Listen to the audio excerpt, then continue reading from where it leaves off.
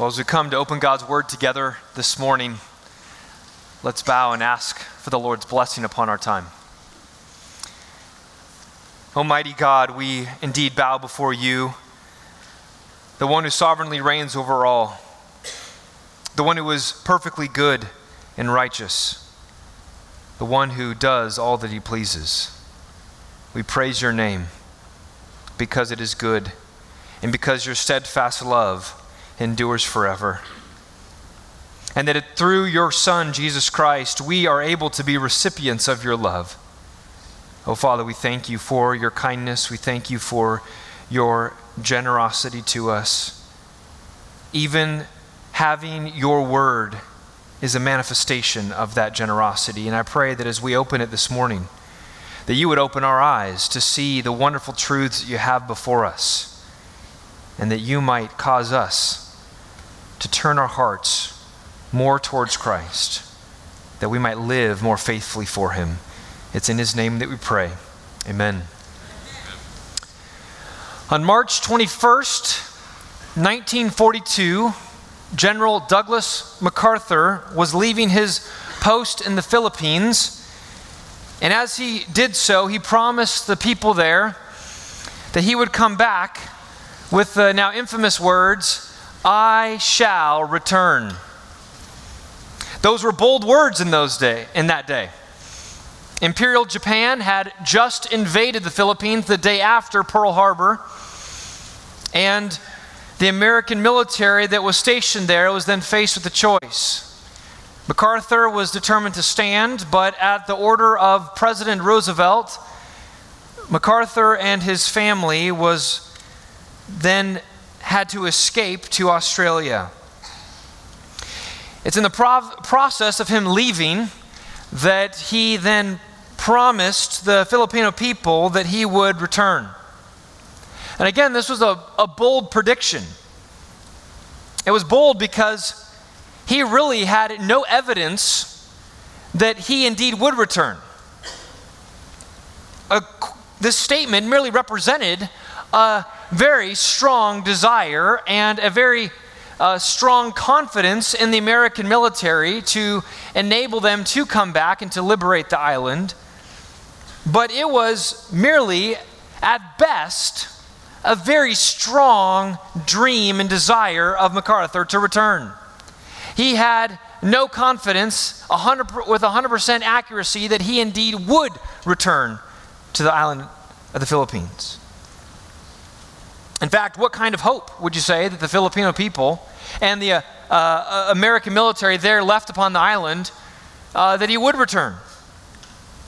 They could certainly believe that this leader had their best interests at heart. They could believe that he was going to try all that he could and all that was humanly possible to get back, fight their way back to those islands.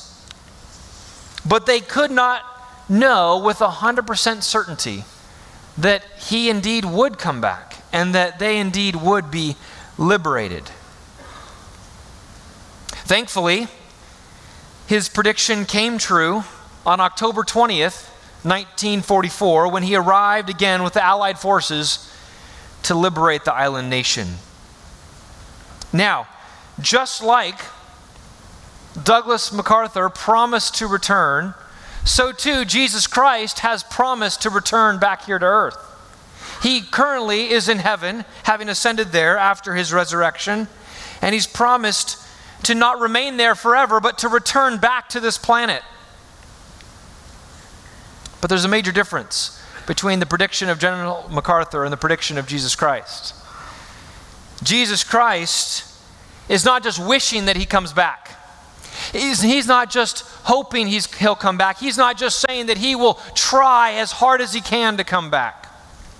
No, it's a settled fact that he will return.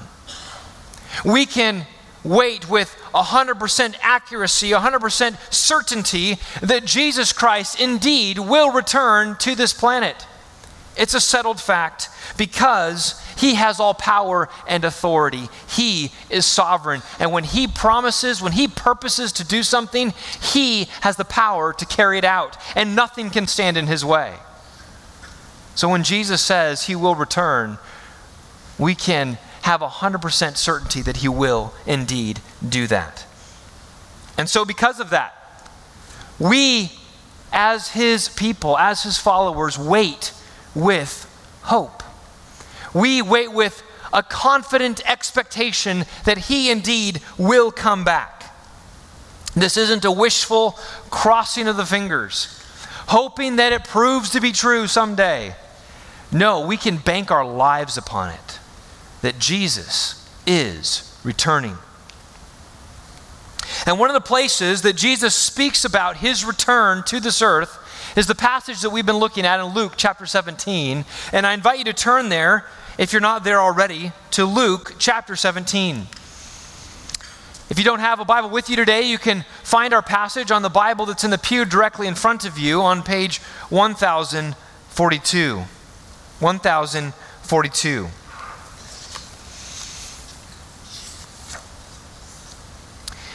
Hope is one of the defining pieces of Christian doctrine. Particularly hope in the future that is to come for the believer, the future that will come, the glorious future that comes at the coming of Christ. This is not just that we live in some wishful world as followers of Christ, but no, the church is defined by a blessed hope. Paul describes this in Titus chapter 2, verse 13, that we have a blessed hope, the appearing of the glory of our great God and Savior, Jesus Christ. In fact, our hope in our future inheritance that comes at the coming of Christ is to so define us that it is to stand in sharp contrast to the hopelessness of the world around us. You'll remember in 1 Peter chapter 3, Peter says that we are to be ready to give a defense for the hope that is in us. Defense for the hope. There is to be such hope that is to be witnessed by those around us that people ask, why do you have hope? How is it that you can have hope in this world? And we should have a quick and ready, let me tell you why I have hope. We're to give a defense for that hope. Our passage this morning in Luke 17 is going to help to strengthen our hope.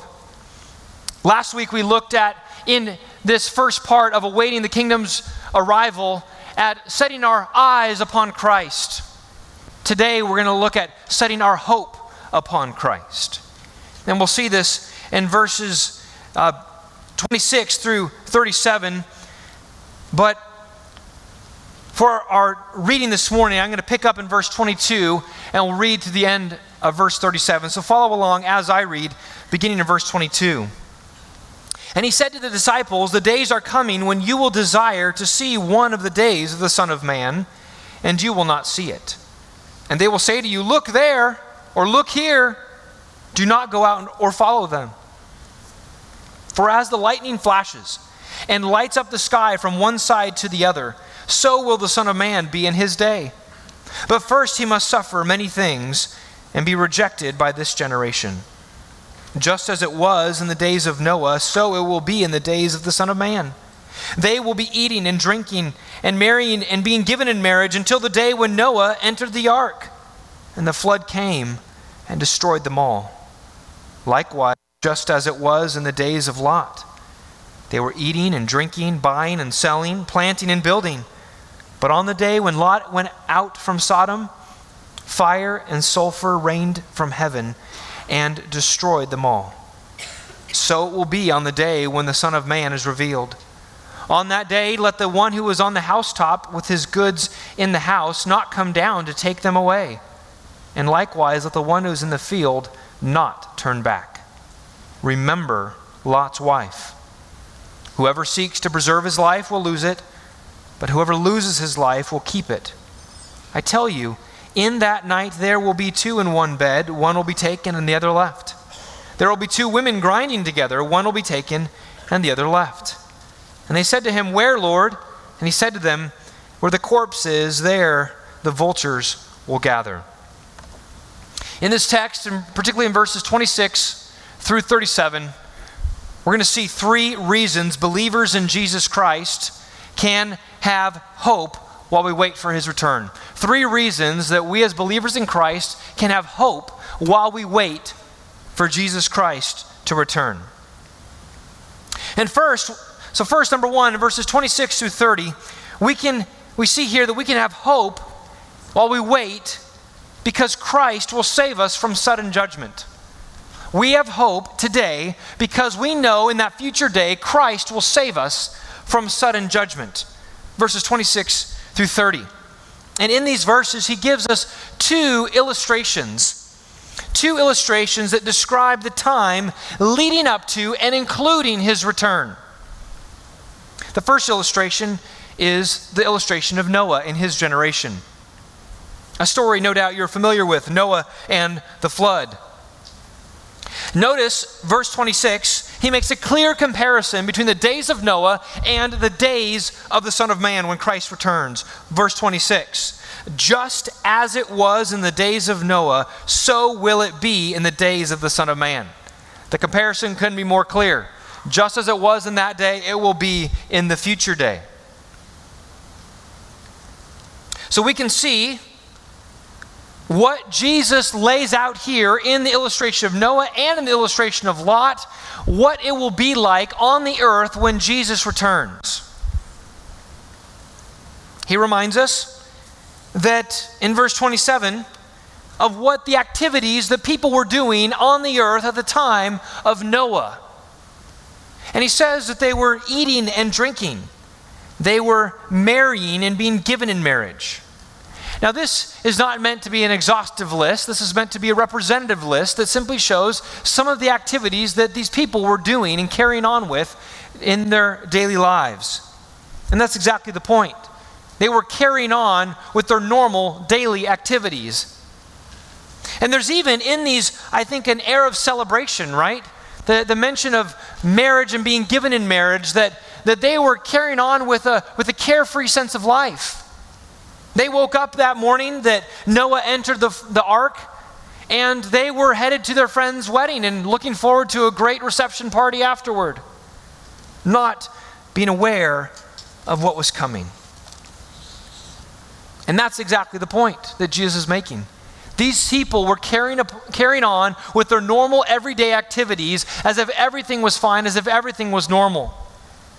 They were unaware that judgment was coming. And why were they unaware of the judgment? It's because they lived their lives unconcerned for God and unprepared for Him. They lived their lives unconcerned for God and unprepared for Him. Now, Jesus in these verses here doesn't particularly call out their moral degeneracy, the immorality of the people at that time. We can go back to Genesis 6 to read of the way that wickedness had spread amongst humanity at that time. But I believe that wickedness is implied even in these verses, right? Because we know that the flood came and destroyed them all. Jesus is assuming that they already know the basic narrative. He says, you remember that story about Noah? Well, they were carrying on with their activities and in fact engaging in great immoral activities, living out of the sinfulness of their hearts. And because of that, they loved their sin, they lived in their sin, and God then judged them because of that. These people live with no reference to their Creator at all. They essentially stiff-armed their Creator, said, I don't want anything to do with you. I want to live my life how I want to live it. And God in His sovereign power saw fit to judge that generation with the flood. Notice that these activities carried on all the way up until the day, it says, until the day when Noah entered the ark. They didn't even slow down.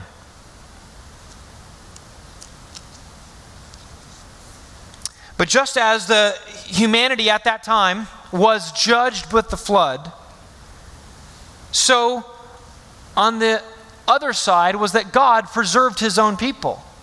You remember that He saved Noah and his family. So in the midst of the judgment, in the midst of the flood wiping out every living thing upon the earth, God preserved his people in the ark. And so we have here this juxtaposition between judgment and salvation. Judgment of the unrighteous and salvation of those whom God has saved. Now let me just make a side note here, that Jesus believes in the historicity of the Genesis flood. I know it's common today in scientific knowledge to disregard what the Bible says regarding the worldwide flood of Noah. But the Bible is very clear in Genesis 6 through 8 that this took place and this was part of God's judgment upon the planet. And Jesus here affirms that this was an actual event. Just as Noah and the flood was an actual event, so too his return will be an actual event. It wasn't just a mythical Hebrew tale.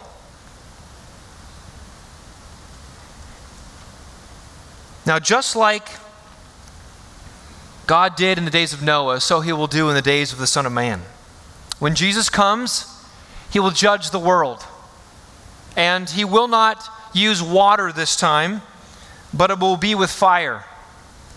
2 Peter chapter 3, verse 10 says, "The day of the Lord will come like a thief, and then the heavens will pass away with a roar, and the heavenly bodies will be burned up and dissolved, and the earth and the works that are done on it will be exposed."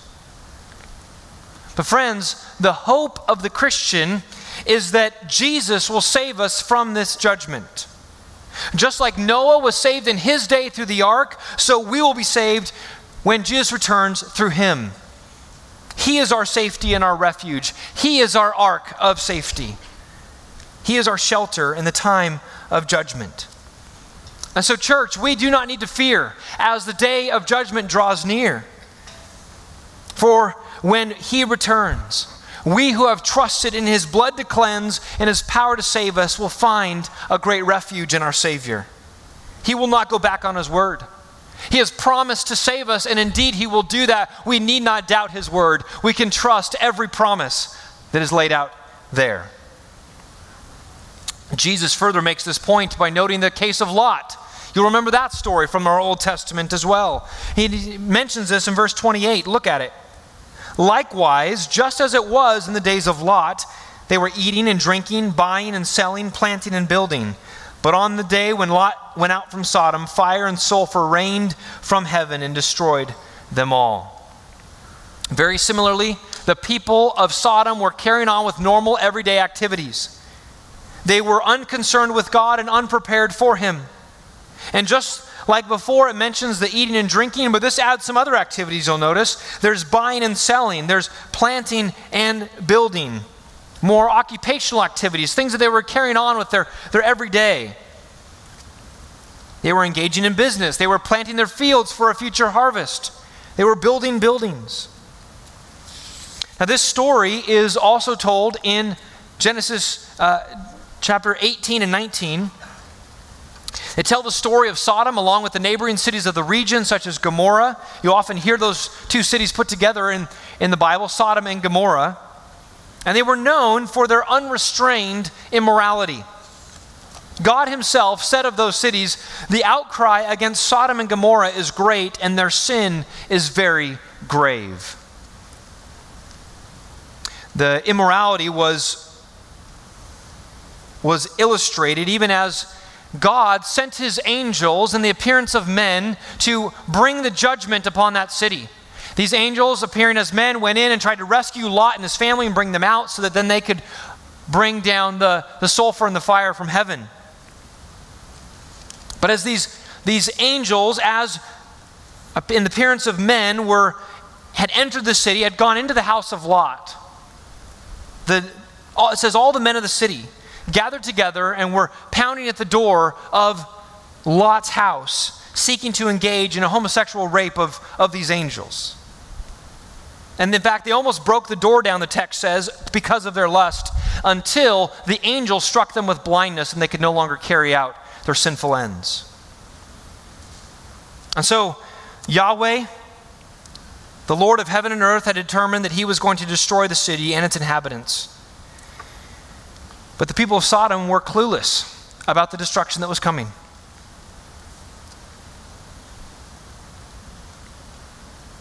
But God, in his timing and by his word, sent down fire and sulfur from heaven and destroyed that city and the entire region. In fact, the text seems to indicate that previous to this event, that the region of the Jordan Rift Valley around we know today as the Dead Sea was a place of lush plants and animal.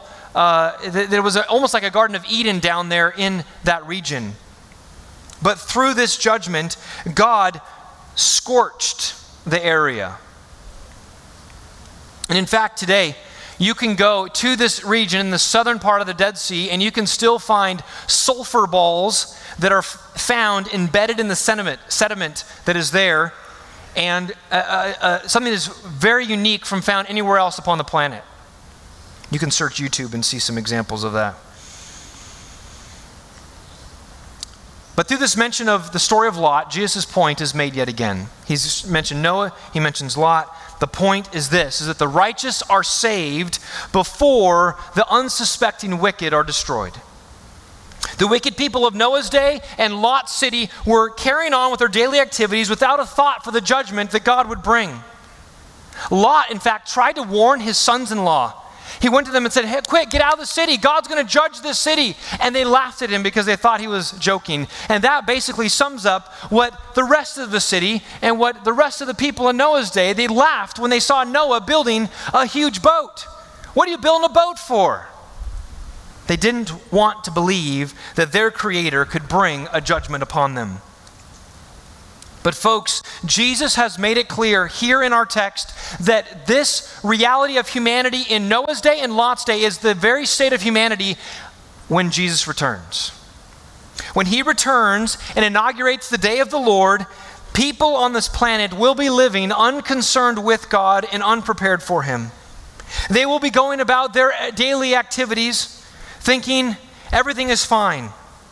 However, they have failed to do what is most important, and that is prepare their own soul for the arrival of the Lord. There is a reckoning that is coming, and humanity in their sinfulness doesn't want to face that reckoning, doesn't want to think that that is true, wants to laugh it off and excuse it in a myriad of ways. But friends, we stand upon the truthfulness of God's word that stands forever, that there is an indeed reckoning coming for man. And so Jesus says that just as it was in the days of Noah and Lot, so it will be in his day when he is revealed, verse 30. So it will be on the day when the Son of Man is revealed.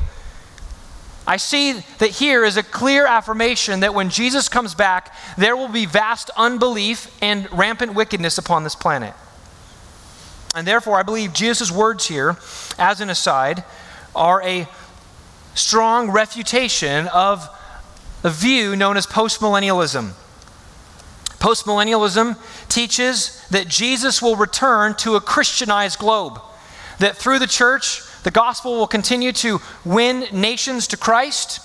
And so when Jesus returns to earth, he will find a vastly converted planet. But I believe that these verses, along with others, indicate that Jesus will return not to vast belief, but to vast unbelief and wickedness. But friends, in these words that Jesus gives us, there is a warning that we need to listen to today.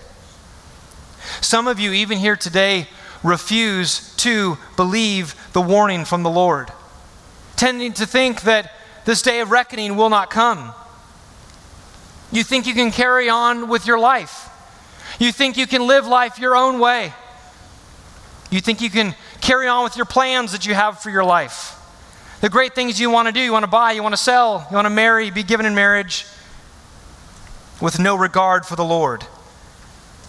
You think that just as you got up yesterday and lived your day and everything was fine, and today you're living and everything's fine, that tomorrow is going to be the same way and every day after that. But friends, that's the same mistake that the people in Noah's day and the people in Lot's day had. Is that they thought that they could carry on in their disregard for the Lord and think that everything would be fine. And Jesus makes it clear that there will be a day when he is revealed and judgment will come.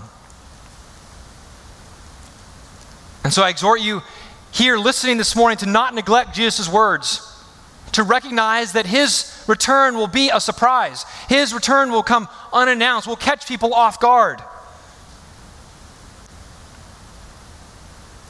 humanity will be taken by surprise. Friends, this judgment that Jesus brings is a direct consequence of our sin. The Bible is very clear in Romans 6:23 that the wages of sin is death. And therefore, because of our sin, we deserve the eternal judgment of God. In our flesh, we don't like that. We don't like to hear that. But wait, don't I have some good in me? And the Bible says, no, there is no one that is righteous. There's no one that does good. Not even one. And it's not until we come to grips with that then we're going to look to Christ and to see Him as our Savior. We're not going to realize that we need to be saved from judgment if we don't confess the fact that we are sinners and deserving of that punishment. And so, friends, there is hope, and that hope is found in Jesus Christ. The very one that will one day come and bring judgment, today offers Himself as a salvation, as a refuge, as a shelter from all people anywhere to turn to Him and to find safety and refuge, eternal refuge of their soul in Him. By clinging to Jesus as your Savior today, you can escape facing Him as your judge in that surprising future day when He arrives. But listen, if we come to Jesus, we can't just add Jesus to our life. It's not like we're getting what we sometimes joke as fire insurance. Oh, I'll sign the policy, I'll add that to my life. Oh, I got Jesus, good. And then I'll carry on with my life. And when that day comes, oh, look, I already bought a policy, I'm good. No, Jesus demands that we bow to Him as Lord. He says that we must give up everything to follow Him. It's not just that we can add Him to our lives with no day-to-day significance. He deserves our full commitment and our full affection. And this is where Jesus turns to next in our text. And so let's look at the second reason we can have hope as we wait for Christ's return. And that is that Christ will prove to be the greatest treasure. We can have hope because Christ will save us from sudden judgment. We can also have hope because Christ will prove to be the greatest treasure. Verses 31 through 33. Jesus has already said in this Gospel of Luke, that for those to follow Him, we must forfeit the world. We must renounce all things for the sake of Christ. Jesus said in Luke 14:33, to remind you, so therefore, any one of you who does not renounce all that he has cannot be my disciple. There is a renunciation that is to take place in every single believer's life, that we let go of it all and we choose Christ. And yet, as we do that and we say, yes, Lord, I'm with you, I renounce it all, there's this temptation for us to think that we've chosen Christ and yet we're somehow missing out, or we've gotten the bum end of the deal, and we look around and it seems like the wicked prosper. It seems like the righteous miss out, and we see that Christians are persecuted around the globe, and they're ostracized, and we wonder, how is it that I really gain with Christ? You say, Jesus, if I choose you, that I'm going to gain, but it seems like we're losing. Is all of this worth it? Is it worth having my possessions confiscated? Is it worth even having my life taken by standing with Christ? And Jesus reminds us that in that future day when He returns, it's going to be clear that it was all worth it to choose Jesus over everything else.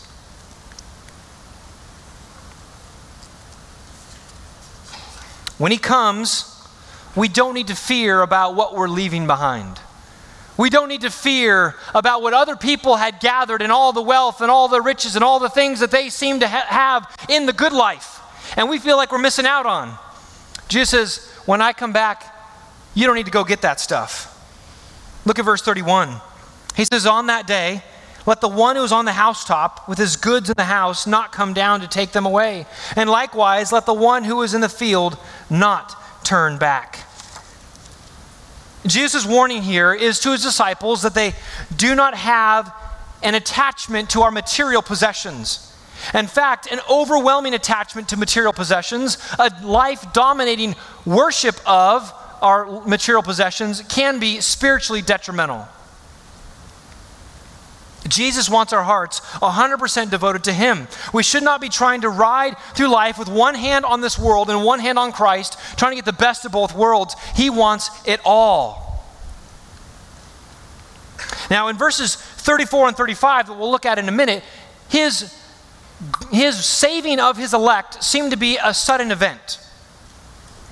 And so this scenario in 31, where this idea of you're on the housetop and you can't go back in your house and you need to keep going forward, I think is a metaphorical image that's meant to help us to see that we don't need to go back and grab our things. When it comes to that day, all of those things that might be in our house, all those things that might be back, all of our possessions, we can let all of those go because Jesus is our greatest treasure.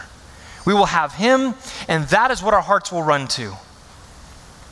And so we need to remind ourselves of that today, because it's today that our hearts can get too clingy with the stuff that we have, with our wealth, with the things that money can buy.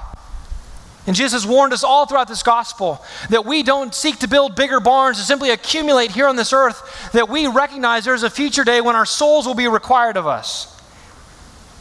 And whether we have treasured Christ is what will be the test. And so he says, at the end of verse 31, that the one in the field should not turn back. We go forward with Christ. Today we're going forward. Tomorrow we're going forward. And that future day we go forward with Christ. And there's never a turning back to what this world has to offer. And so that mention, combined with just talking about Lot, causes Jesus to give us a short warning, but one that we must not miss in verse 32. He says, remember Lot's wife. Remember Lot's wife. Now, the story of Lot's wife is a simple one, and yet it's a poignant one. In fact, I want you to see this. Turn back with me to Genesis chapter 19. Genesis 19.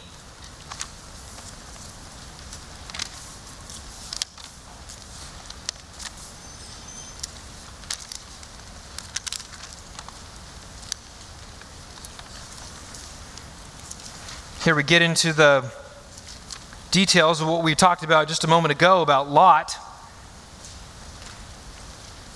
Looking at the beginning of verse 15.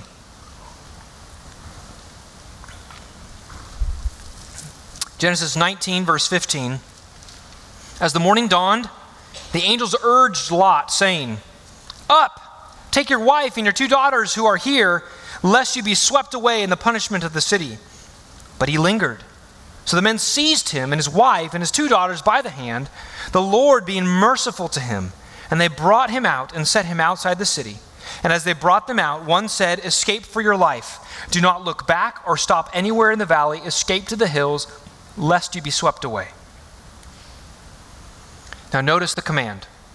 He said, do not look back or stop anywhere in the valley, to keep escaping to the hills, lest you be swept away. Verse 18, and Lot said to them, "Oh no, my lords, behold, your servant has found favor in your sight, and you have shown me great kindness and saved my life, but I cannot escape to the hills, lest the disaster overtake me and I die. Behold, this city is near enough to flee, and it is a little one. Let me escape there. Is it not a little one? And my life will be saved." And he said to him, "Behold, I grant you this favor also, that I will not overthrow the city of which you have spoken. Escape there quickly, for I can do nothing till you arrive there." Therefore the name of that city was Zoar. The sun had risen on the earth, verse 23, when Lot came to Zoar. Then Yahweh rained on Sodom and Gomorrah sulfur and fire from the Lord out of heaven. And he overthrew those cities and all the valley and all the inhabitants of the cities and what grew on the ground. But look at this, verse 26. But Lot's wife behind him looked back, and she became a pillar of salt. This is what Jesus references when he says, remember Lot's wife. The instructions were clear. Do not look back. Do not stop. But she does both of these. She stops, she turns around, and she's turned instantly into a pillar of salt. The best that we can surmise from this, both from her actions and the context of Jesus' comments, is that she still had an attachment to Sodom. Even though she was leaving, her heart was still back in Sodom. There was something that she longed for back in that city. And so she looked back against the command of these angels, against the command of the Lord, and that disobedience proved deadly for her. And I believe that Jesus wants us to remember Lot's wife because the danger is still present for us today, friends. That we need to be pressing on with Christ, and yet the danger to look back, the danger to think that this world has something to offer us is ever present. There are many who claim the name of Christ, and yet they have not renounced all. And in that day, it will be shown where their heart truly lies. Friends, we must not look back. We must be like Christian in Pilgrim's Progress, who's making its way to the heavenly city, and we do not look back to the city of destruction. That is not where our residence lies. That is not where our home is. Our home is in heaven. Our home is with the Lord, and we look forward to that day, and so we press on ahead, treasuring Him and treasuring all that belongs to Him and renouncing and letting go of all this world has to offer. We must remember this warning. Remember Lot's wife. We should mention this more often to one another. And so I say to you this morning, to you who are looking longingly to the wealth and possessions of this world, remember Lot's wife. To you who look longingly to the pleasures of the flesh that this world has to offer, I say to you, remember Lot's wife. To you who look longingly to the praise and the acclaim and the fame that this world seeks to offer for those who find success, remember Lot's wife. And to those of you who are beginning to not just look longingly, but are beginning to dabble and participate in these things of the world, remember Lot's wife. Judgment indeed will come, but today is a day of grace and the call of repentance that you might turn today. Jesus says these words, remember Lot's wife, so that you wouldn't experience the same fate as Lot's wife. If you would but turn today and treasure Christ. When Jesus comes, He will save His own. He makes it clear in verse 33, look at it with me, whoever seeks to preserve his life will lose it, but whoever loses his life will keep it. This reality that if you're seeking to find your life here on this earth and in the things this world has to offer, then you're going to ultimately lose it in that final day. But if you are willing to renounce it all now, and even to the point of losing your life for the sake of Christ, that you will ultimately keep, you will find, you will save your life in that final day because you will know Christ the Savior. But note this, whether you treasure Christ or you treasure your life now, both choices are costly. If you choose Christ, it may cost you your physical life here. It may cost you your reputation, your job, your possessions. The history of the martyrs of the church are proof of that. But the promise is that we'll gain eternal heavenly bliss in Christ's kingdom. But if you choose the pleasures and safety of this life here and now, if you choose to give in to what this world has to offer now, and you find safety and you don't find the animosity here, just know that choice is costly too. It's just a delayed cost. It's a cost that will come on that future day. And Jesus asks, in light of that, what does it profit a man if he gain the whole world but forfeits his soul? What does it matter if you gain everything this world has to offer, everything that your heart craves for here, and yet in that moment Christ comes and the whole game changes. He's now in control and everything goes according to His word. What are you going to do then? Because that is what is coming.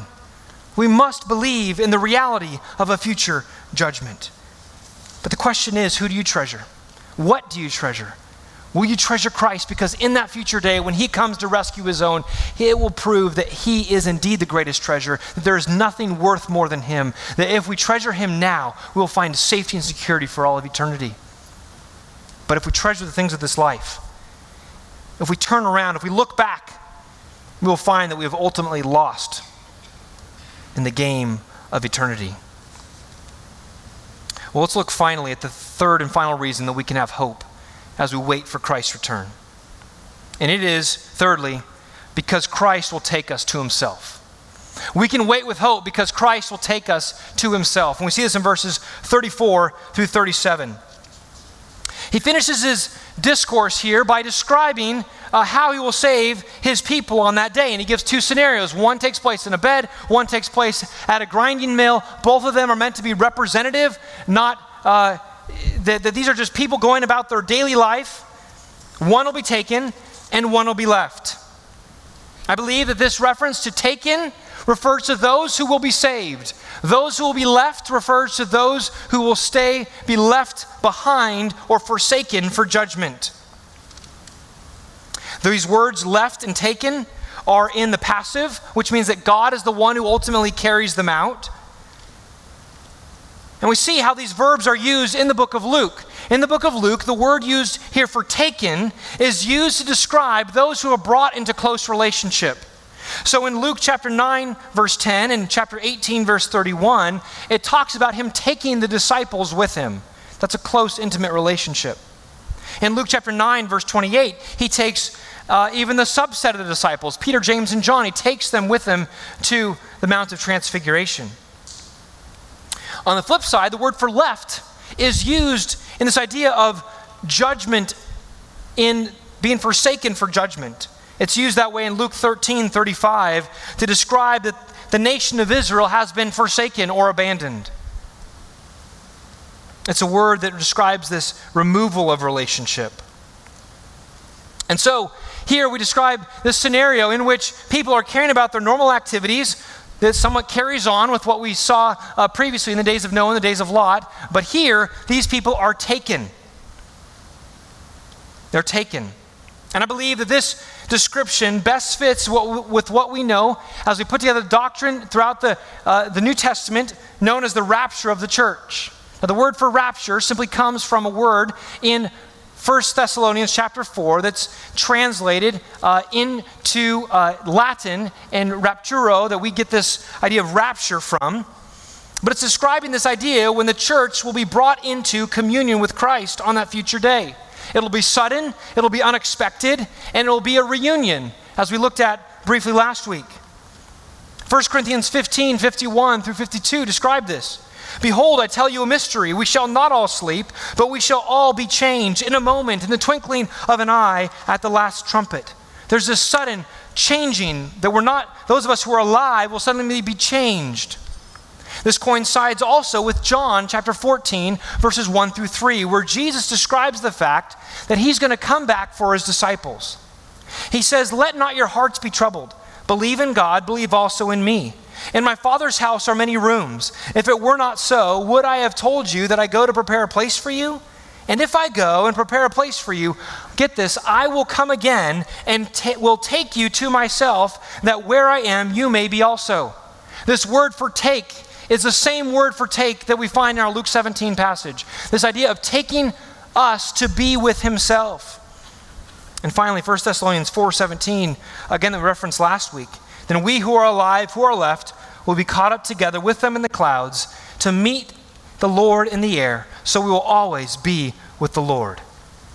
So these all describe an event in which the believers of Jesus Christ who are alive at the time of his coming will be suddenly translated up into the air to meet the Lord in the air when he comes to save his people. He will take them to be with himself. This is an event of reunion. This is an event of relationship. When he is saving his people, it's a personal event. Believer, Jesus Christ has promised to come and get you personally, so that you would be with him. He wants you to be with him, and he's promised to come back and do that. And so if we ever forget that fact, if we ever forget that truth, then our hope will die away. If we lose sight of the fact that Christ will come back for us. Now, after he saves his church in this rapture event, then he will pour out judgment upon the earth through what is known as the Great Tribulation.